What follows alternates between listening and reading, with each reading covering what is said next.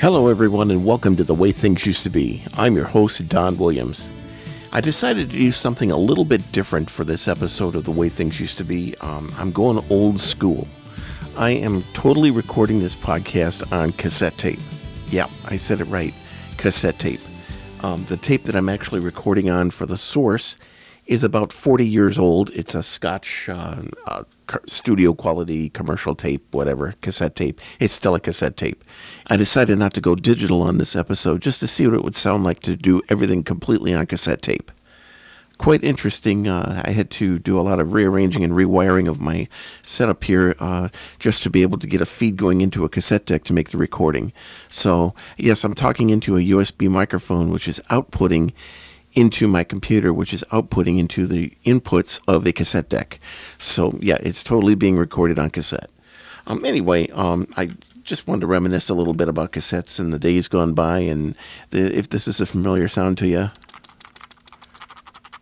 It's just the sound of a cassette rattling around. You get the loose reels, you get the tape inside. It's two-sided, it's plastic.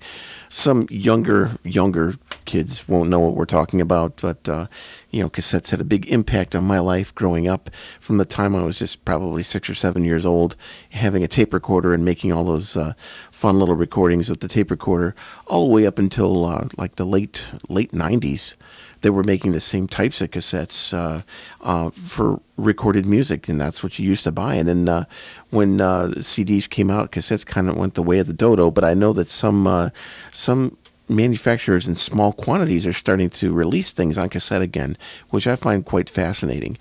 I'm not a huge fan of cassettes like I am vinyl records, but it is kind of neat to see a little tiny bit of a resurgence for cassette tapes again.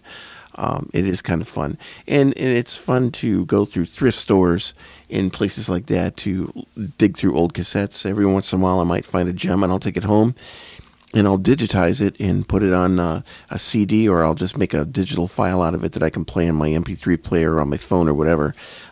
It's more fun for me to do that than to download music. I would rather find an original source and make a digital copy of it to play on my device than to just pay somebody to have a streaming download or whatever. Not that that's bad. I mean, streaming downloads, you can't do that with everything. So it is kind of nice to have the downloads once in a while. But when I can find something and take the time to digitize it and make it into a file of my own, I'll do it. It's fun, especially if I've done over the years lots of cassette tapes of personal recordings that I made when I was younger. My wife has one from when she was a kid. She made a cassette tape just playing around with the tape recorder. Of course, I digitized that, so that's preserved forever now. So it's fun to find those old cassettes and to do that for sure. Anyway, so I hope you have some fond memories of cassette tapes growing up. And if you've got any gems out there that need to be digitized, you should get that done. It's not that hard to do. All you need is a cassette deck and a computer and a capture device. It's super simple to do. And you can preserve those memories forever. That's for sure. Anyway, this is a short episode. It just I wanted to talk about cassette tapes a little bit. And one thing I didn't cover is the woes and the agony of a cassette tape. You know, one of your favorite ones, getting stuck in the machine and then the tape pulling out and just getting destroyed. It happened.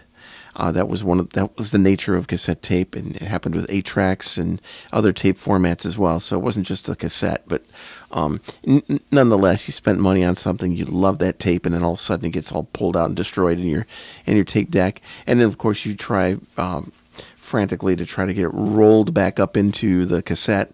You finally get it back in there, but then the next time you play it, it sounds all garbly and crunchy because of the tape getting crinkled. It's one of those things that just happens.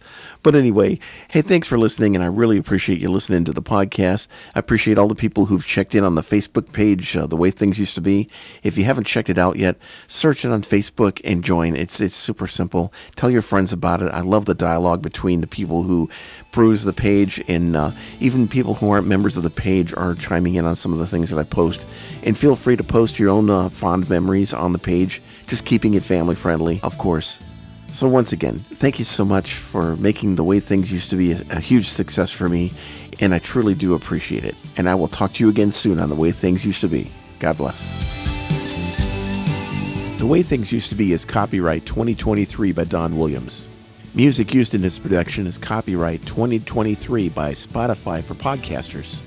Other music used is copyright 2001 Seagate Music Productions Incorporated and is used under license.